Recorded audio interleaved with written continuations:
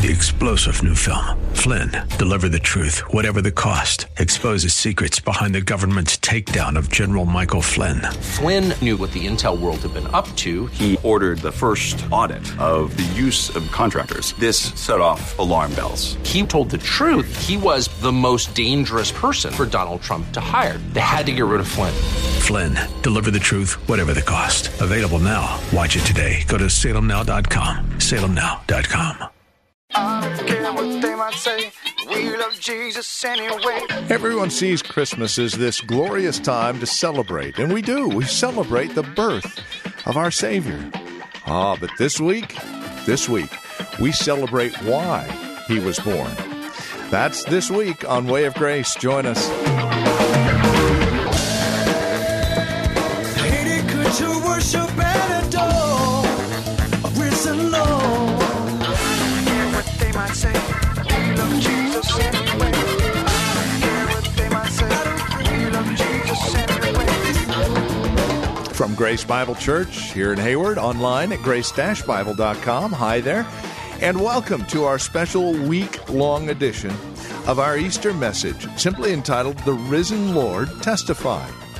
We invite you to join us today as we open our Bibles to 1 Corinthians 15 and turn our attention to this resurrection, the Father's amen, to the Son's it is finished. That's the empty tomb. Let's explore it together, shall we? All week this week.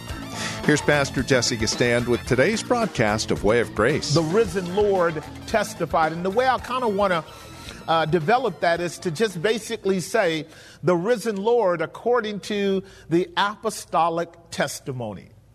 8 simple verses in front of us that I want us to consider in their richness. 8 verses that really, when you examine them, were a kind of framework of a hymnic expression on the part of the apostles. Peter framed it this way. Paul frames it here in 1 Corinthians. And you'll see in a little bit he does it again in Acts chapter 13. It seemed like in the first century, the fundamental thing that the apostles did was to regale the fact that Jesus had risen from the dead. So the priority of the gospel message that you and I preach, again, we're concluding our celebration of the cross work of God's ox, Jesus Christ, which we looked at on Friday. But now what we want to do is affirm his resurrection, which clearly took place, as he stated so many times, on the third day. Christ's atonement accomplished at Calvary by his death is what we call the cornerstone of the gospel. The cornerstone. The cornerstone is that initial stone that's laid by which the building is built. Without the cornerstone of Christ's accomplished redemption, you and I have absolutely no guarantee of life.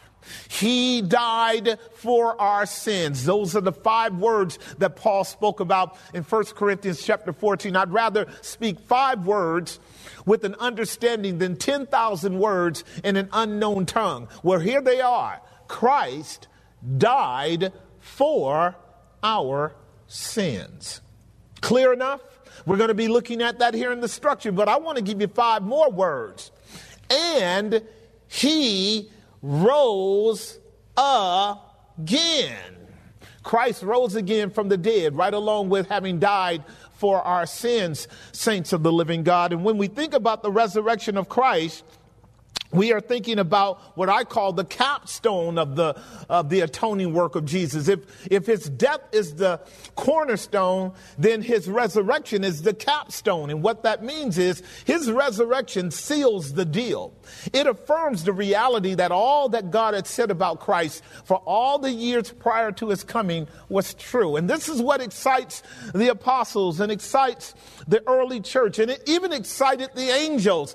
Go tell his brethren that he is not here, for he has risen. And I really want that to resonate in your heart, the resurrection of our Lord Jesus Christ. It was such a powerful testimony that the Apostle Paul called the resurrection of the dead the hope of Israel. If you look at Acts 24, verse 14, this is what it says. Paul dealing with his first, what we would call defense of the gospel before Agrippa and before Felix. This is what he says. He says in Acts chapter 24, verse 14, that all I have done was preached all that the prophets and the law have declared concerning Jesus and concerning our hope, which is the resurrection from the dead. Listen to how he puts it. But this I confess unto you, that after the way in which they call heresy, so worship I the God of my fathers, believing all things which are written in the law and the prophets. We're going to touch on that in a minute. Notice what he says in the next verse, 25, and have hope towards God, which they themselves also allow, that there shall be what? A resurrection of the dead, both of the just and the unjust. Children of God, our celebration today is around the resurrection of Christ, because the resurrection of Christ secures our resurrection. It secures the reality that you and I have new life in God, new life in Christ, and their hope is our hope as well. The hope of sinners has to be the hope of the resurrection. I mean, think about the life that you and I live presently. Even in faith, our world is full of trouble. Our lives are riddled with pain. Those of you who are older, you know this. We deal with the struggles of what we call the devolving nature of sin. We're losing our memory, and we are losing our physical faculties. In many ways, diseases set in, does it not? And yet we live in the hope of the resurrection, because one day, because of what Jesus did in his death on the cross, you and I will have total newness of life. Yes, we believe right now and we walk in a kind of newness of life, but isn't that newness of life a kind of hope in one day things becoming perfect? This is how Peter puts it. 1 Peter chapter 1, verse 3. He said, "Blessed be the God and Father of our Lord Jesus Christ, who hath made us alive again unto" what? Unto a resurrection, having begotten us again unto a living hope by the resurrection of Jesus Christ from the dead. Mark what the apostle says. We've been born again in order to hope. We've been born again in order to hope. He calls our hope a living hope. The unbeliever doesn't have this hope. The unregenerate man doesn't know this hope. But this hope is in the person of the Lord Jesus. And if Christ is in you, the hope of glory, you have this hope too. What that means is when we talk about the resurrection of Christ, we are talking about a glorious, glorious reality that God himself has talked about through all the pages of Scripture. Daniel 12, verses 1 and 2 puts it this way. Listen to how Daniel said it. And of course, over the years, I've had the opportunity now to preach on the resurrection of Christ since we started this ministry. Let's do the numbers. If we've been in ministry for 24 years, then at least 24 times have I talked about the resurrection of Jesus Christ. And again, every year that we have an opportunity to remember his death, as we do in the table, and we'll share that again today. And every year we get a chance to remember the resurrection of our Lord. We get a chance to look at the broad scope of Scripture's expression and statements about the resurrection. You and I get to see the resurrection in types and in pictures and in patterns all through the Old Testament. Those old examples of the resurrection, hither and yon, we preached on them, have taught on them many, many times. You can never, ever exhaust biblical theology around the concept of the resurrection. And neither can your mind or mine really get a grip on the enormity of this idea of the resurrection. So as we are looking at the resurrection today, what I want you to think about is the magnitude of it laid out in the Word of God. Again, I'm bringing you back to Friday's study along these lines, that your Bible is filled with levels of richness and treasures of truth that can never be exhausted. But whenever you and I take up any of the subjects of our Lord's person and work, they can take us so deep and nurture our souls so fully that it raises our level of appreciation for what he did for us in paying for our sins. The subject of the resurrection is so vast that you and I could not possibly drink it in totally in an hour. But what I want to do is just give you a little bit of a taste of what I am calling the risen Lord according to apostolic witness. The risen Lord according to apostolic witness. Now, this is quite fascinating. We are in the 15th chapter of 1 Corinthians. Now, the Apostle Paul has been laboring with this motley crew of Corinthians for 15 chapters. And you and I know that the reason he wrote that epistle to them, 1 Corinthians and 2 Corinthians, is because they have been invaded by heresy and false doctrine and levels of sinful disobedience that merited the apostles' urgent writing to them. I mean, if you and I were to enumerate from chapter 1 all the way to chapter 14, all the things that the Corinthians were stumbling and bumbling over and falling into. I mean, the way the first couple of chapters opens up, the Apostle Paul has to talk about how that Christ cannot be divided. In chapter 1, verses 10 through 12, Did Apollos die for you? Did Cephas die for you? Did Cephas rise again for you? No, it was Christ that died. It was Christ that rose again. The church at Corinth was struggling with whether or not there's even efficacy in the gospel. I mean, the opening chapters, Paul had to say in 1 Corinthians chapter 2, I am determined to know nothing among you except Christ and him crucified. And that's because the Corinthian church had all of your highfalutin Stoics there, all of your Epicureans, all of your philosophers, all of your wise, what we would call orators who were skillful at rhetoric, and they were being distracted from what we call the simplicity of the gospel. Think about it with me. The Apostle Paul working from chapter 1 to chapter 2. And in chapter 2, you recall what he says. He says, if the princes of this world had known this mystery of the God-man and his humility and his suffering for our sin, they would have never crucified the Prince of Glory.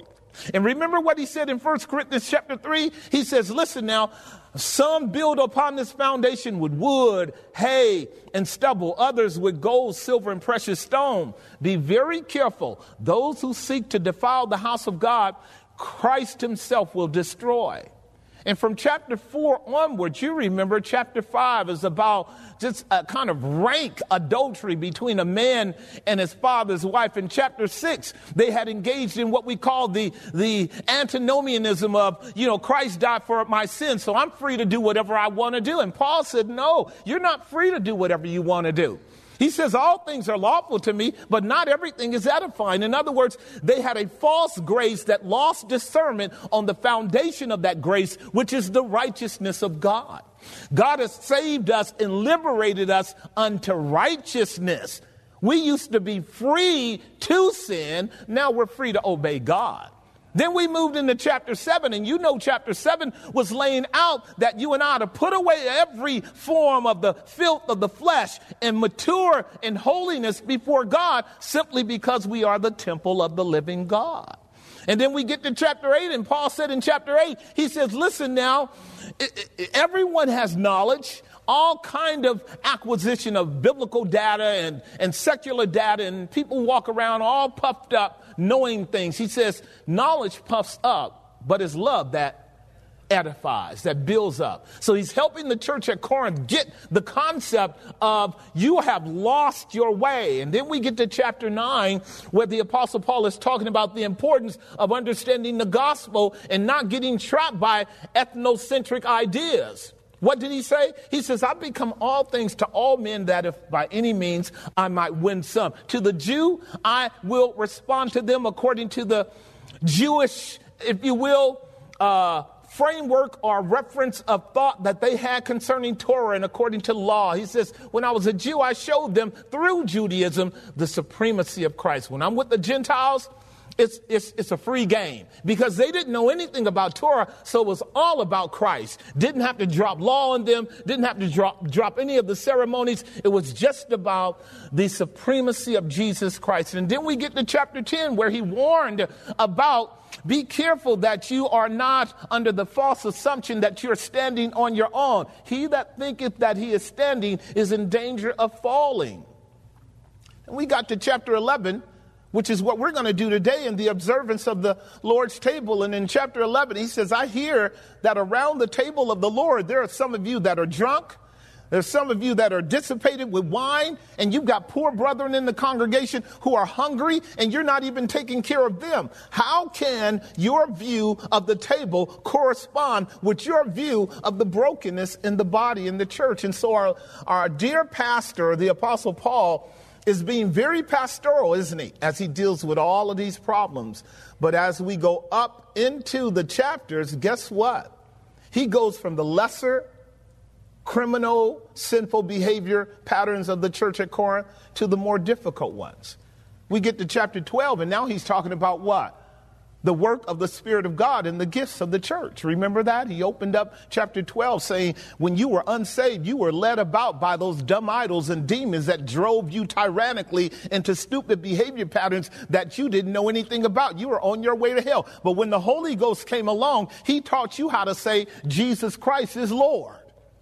He taught you how to say Jesus is Lord, not in words, but in a lifestyle submitted to the reality of his death, burial, and resurrection. And we learned, didn't we, over this last year, about the gifts of the Spirit of God, how that the Father is the operational origin, and that the Lord is the executive administrator, and that the Spirit of God is the immediate divider of all the gifts. And the gifts are designed for us to see the beauty and splendor and glory of the triune God in the person of Jesus Christ. When all the gifts are working together, Christ in you, the hope of glory, is manifested to the world. That's chapter 12. And then in chapter 13, you know what he laid out for us? He says, you can have every gift in the world, and you can employ those gifts with all the fervor and strength you have in the flesh. But if you don't have love, you are nothing. You don't have the love of God running in your heart. And this is what we learned last Sunday, didn't we? In our first introduction to the 7 churches of Asia Minor, the church at Ephesus. What did Christ say? You have left your first love. So a man can be immersed in doctrine. He can be eloquent in words. He can be powerful in influence. And before heaven's throne, he is nothing without the love of God pulsing through his veins. Without the reality of that love of God being completely summed up in the person of Jesus. Without the gospel as the framework and thesis of love being the thing by which he defines love. And that love is defined by who Jesus is and what he did. And not only is it defined, it's reflected in the life of the person who is impacted by that love. We love him because he first loved us. That's chapter 13. And then we get to chapter 14 where we've talked about it before. We call it the CEO of chapter 14, clarity. How can the people respond if the trumpet doesn't give a clear sound? Edification. Paul says, I'd rather speak 5 words with an understanding than 10,000 words in a babbling tongue that no one understands. Edification. And then order. What did Paul say? In the churches, all the churches of God, all of the churches of Christ walk in order. And so they have peace, clarity, edification, and order. He was straightening out a bunch of that pagan confusion, that Babylonian expression of men and women looking like men and men looking like women, and false priests and prostitutes coming in all twisted and perverted and commingling the ecstasy of the presence of the Spirit with fornication, with the mediatorial work of corrupt priests. And Paul said, no. The Holy Ghost doesn't act that way, and he doesn't lead to that kind of abominable Babylonian behavior. That's chapter 14. So we come out of the 14th chapter of dealing with clarity, edification, and order into chapter 15. We are at the pinnacle of Paul's, what I call pastoral dissertation to the church at Corinth. And wouldn't you know what he's doing in chapter 15? Addressing the diabolical opposition of the very claim that establishes the church as a real church, and that is the bodily resurrection of Jesus Christ. You see how a little leaven can leaven the whole lump? You see how if you don't have sound doctrine framing what you believe and how you walk, that you can start off with a little leaven kind of distorting the importance of the gospel, distorting the importance of how we walk in the gospel. And at length, you can be persuaded to believe that Jesus didn't rise from the dead. Well, if you believe that, then where is your hope? This is what we told the early church. And please hear me, saints. If I had time, I'm not going to do it today, but if I had time, here's what you would know. The way the early church preached the gospel through the book of Acts is they started off heralding, celebrating, and lauding. He is risen. He is risen. He is risen. That's how they did it. I want you to get this now. When you talk about the risen Lord, and you actually believe it, you sang that he rose from the dead. You sounded out that he rose from the dead. You declare that he laid in the grave, but you sound out, he is risen. He is risen. The angels did it with the first witnesses of the resurrection of Christ, and then they did it as well. All you get in the early church are men and women running everywhere, all over Jerusalem and Samaria and Judea and the uttermost parts of the Asia Minor region, saying Jesus has risen from the dead. And this is where we begin to open up our message today, around the message of him rising from the dead. And what Paul does in 8 simple words is remind us of the enthusiasm and the passion and the magnificence of the resurrection of Jesus Christ. I want to deal with 6 fundamental points and then an application. The gospel sounded off. The gospel sounded off. That's our first point. The second one, the gospel stood upon. That's our second point. The third point, the gospel saving you. The gospel saving you. Fourthly, the gospel scripturally testified. The gospel scripturally testified. Fifthly, I want to deal with the facts and testimony that he rose again. Sixthly, I want to deal with the gospel seen by many. What I mean by the gospel seen by many is the good news of the gospel by virtue of the resurrection of him who is the epitome of the gospel, the Lord Jesus. And seventhly, I want to deal with what we call this radical love in its application. This radical love in its application. When we talk about the resurrection from the dead, we're not talking about a philosophical resurrection or a theoretical or a symbolic resurrection. Not a kind of resurrection that actually denies the reality of the bodily resurrection of Christ. I want to put that out there because many of you, my brothers and sisters, dwell with and you associate with people who are actually within the gray area of theological compromise. Please hear me now. Please hear me now. Your hope and mine for eternity with the Father is based upon a substantial and credible historical fact, not a theory, not a philosophy, not a kind of social structural ideology or a mythical kind of kind of resurrection, not a spiritual resurrection. Not an ideal of a kind of resurrection type. This is the stuff that's present in liberal seminaries and in liberal churches right now, where they can use the language of resurrection, but they have no absolute no allegiance to the historical fact that Christ was the Son of the living God and that he rose from the dead. In other words, they have horns like a lamb, but they speak like a dragon. And it takes discernment to pick up on the heresy of liberal churches that they will celebrate the Lord's resurrection today. You'll see crosses and you'll see big old robes around the crosses and flowers on the crosses, won't you? Jesus is not there, and neither is it an indication of his bodily resurrection. What are they doing? They are darkening counsel by words without knowledge. What are you saying, Pastor? Please hear me now. The only reason you and I are saved today is because men and women lived, sang, stood upon, preached, told, declared the death, burial, and resurrection of Jesus Christ bodily, and they died for it. And that death and testimony of them believing in the resurrection of Christ is the only reason you and I are saved today. So don't even give a corner to the notion that you can believe in a kind of resurrection. A philosophical resurrection, a rhetorical resurrection. He died a real death and he rose a real bodily resurrection. And that is what we want to be able to see as the Apostle Paul asserts it. Well, you have been listening to Way of Grace with Pastor Jesse Gistand from Grace Bible Church here in Hayward.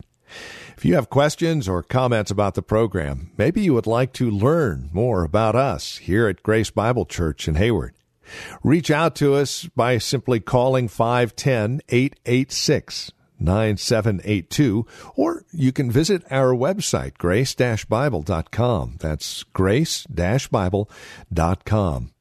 Sunday services here at the church are 10:30 in the morning. Friday evening is our Friday evening Bible study at 6:30. And man, we've got friends of the ministry from all over the Bay Area who join us for this Friday night Bible study. It is an amazing time of God's Word and sweet fellowship in Christ. 6:30 in the evening Tuesdays, our prayer time and a short Bible study as well.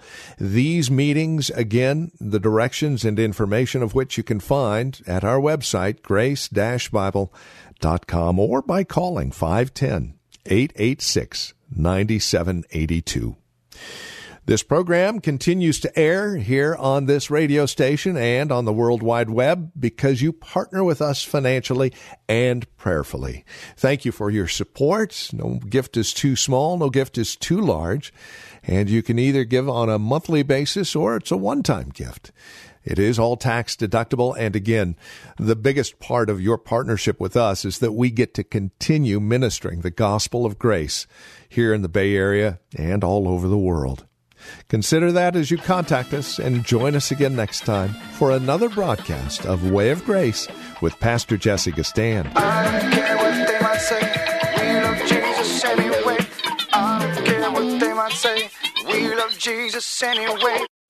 3-star General Michael J. Flynn, head of the Pentagon Intelligence Agency, knew all the government's dirty secrets. He was one of the most respected generals in the military. Flynn knew what the intel world had been up to. He understood its funding. He ordered the first audit of the use of contractors. This set off alarm bells. The explosive new documentary, Flynn, Deliver the Truth, Whatever the Cost, uncovers the facts behind this scandal. Flynn told the truth. He was the most dangerous person for Donald Trump to hire. I find out the worst enemy that I'm going to face in my life is right here in America. They took my assessment and they wanted me to change it. And I was like, I'm not changing it. They had to get rid of Flynn. With in-depth interviews, archival footage, and never-before-seen personal records of the man behind the headlines. I just felt like I was drowning. Flynn, Deliver the Truth, Whatever the Cost. Available now. Watch it today. Go to salemnow.com. salemnow.com.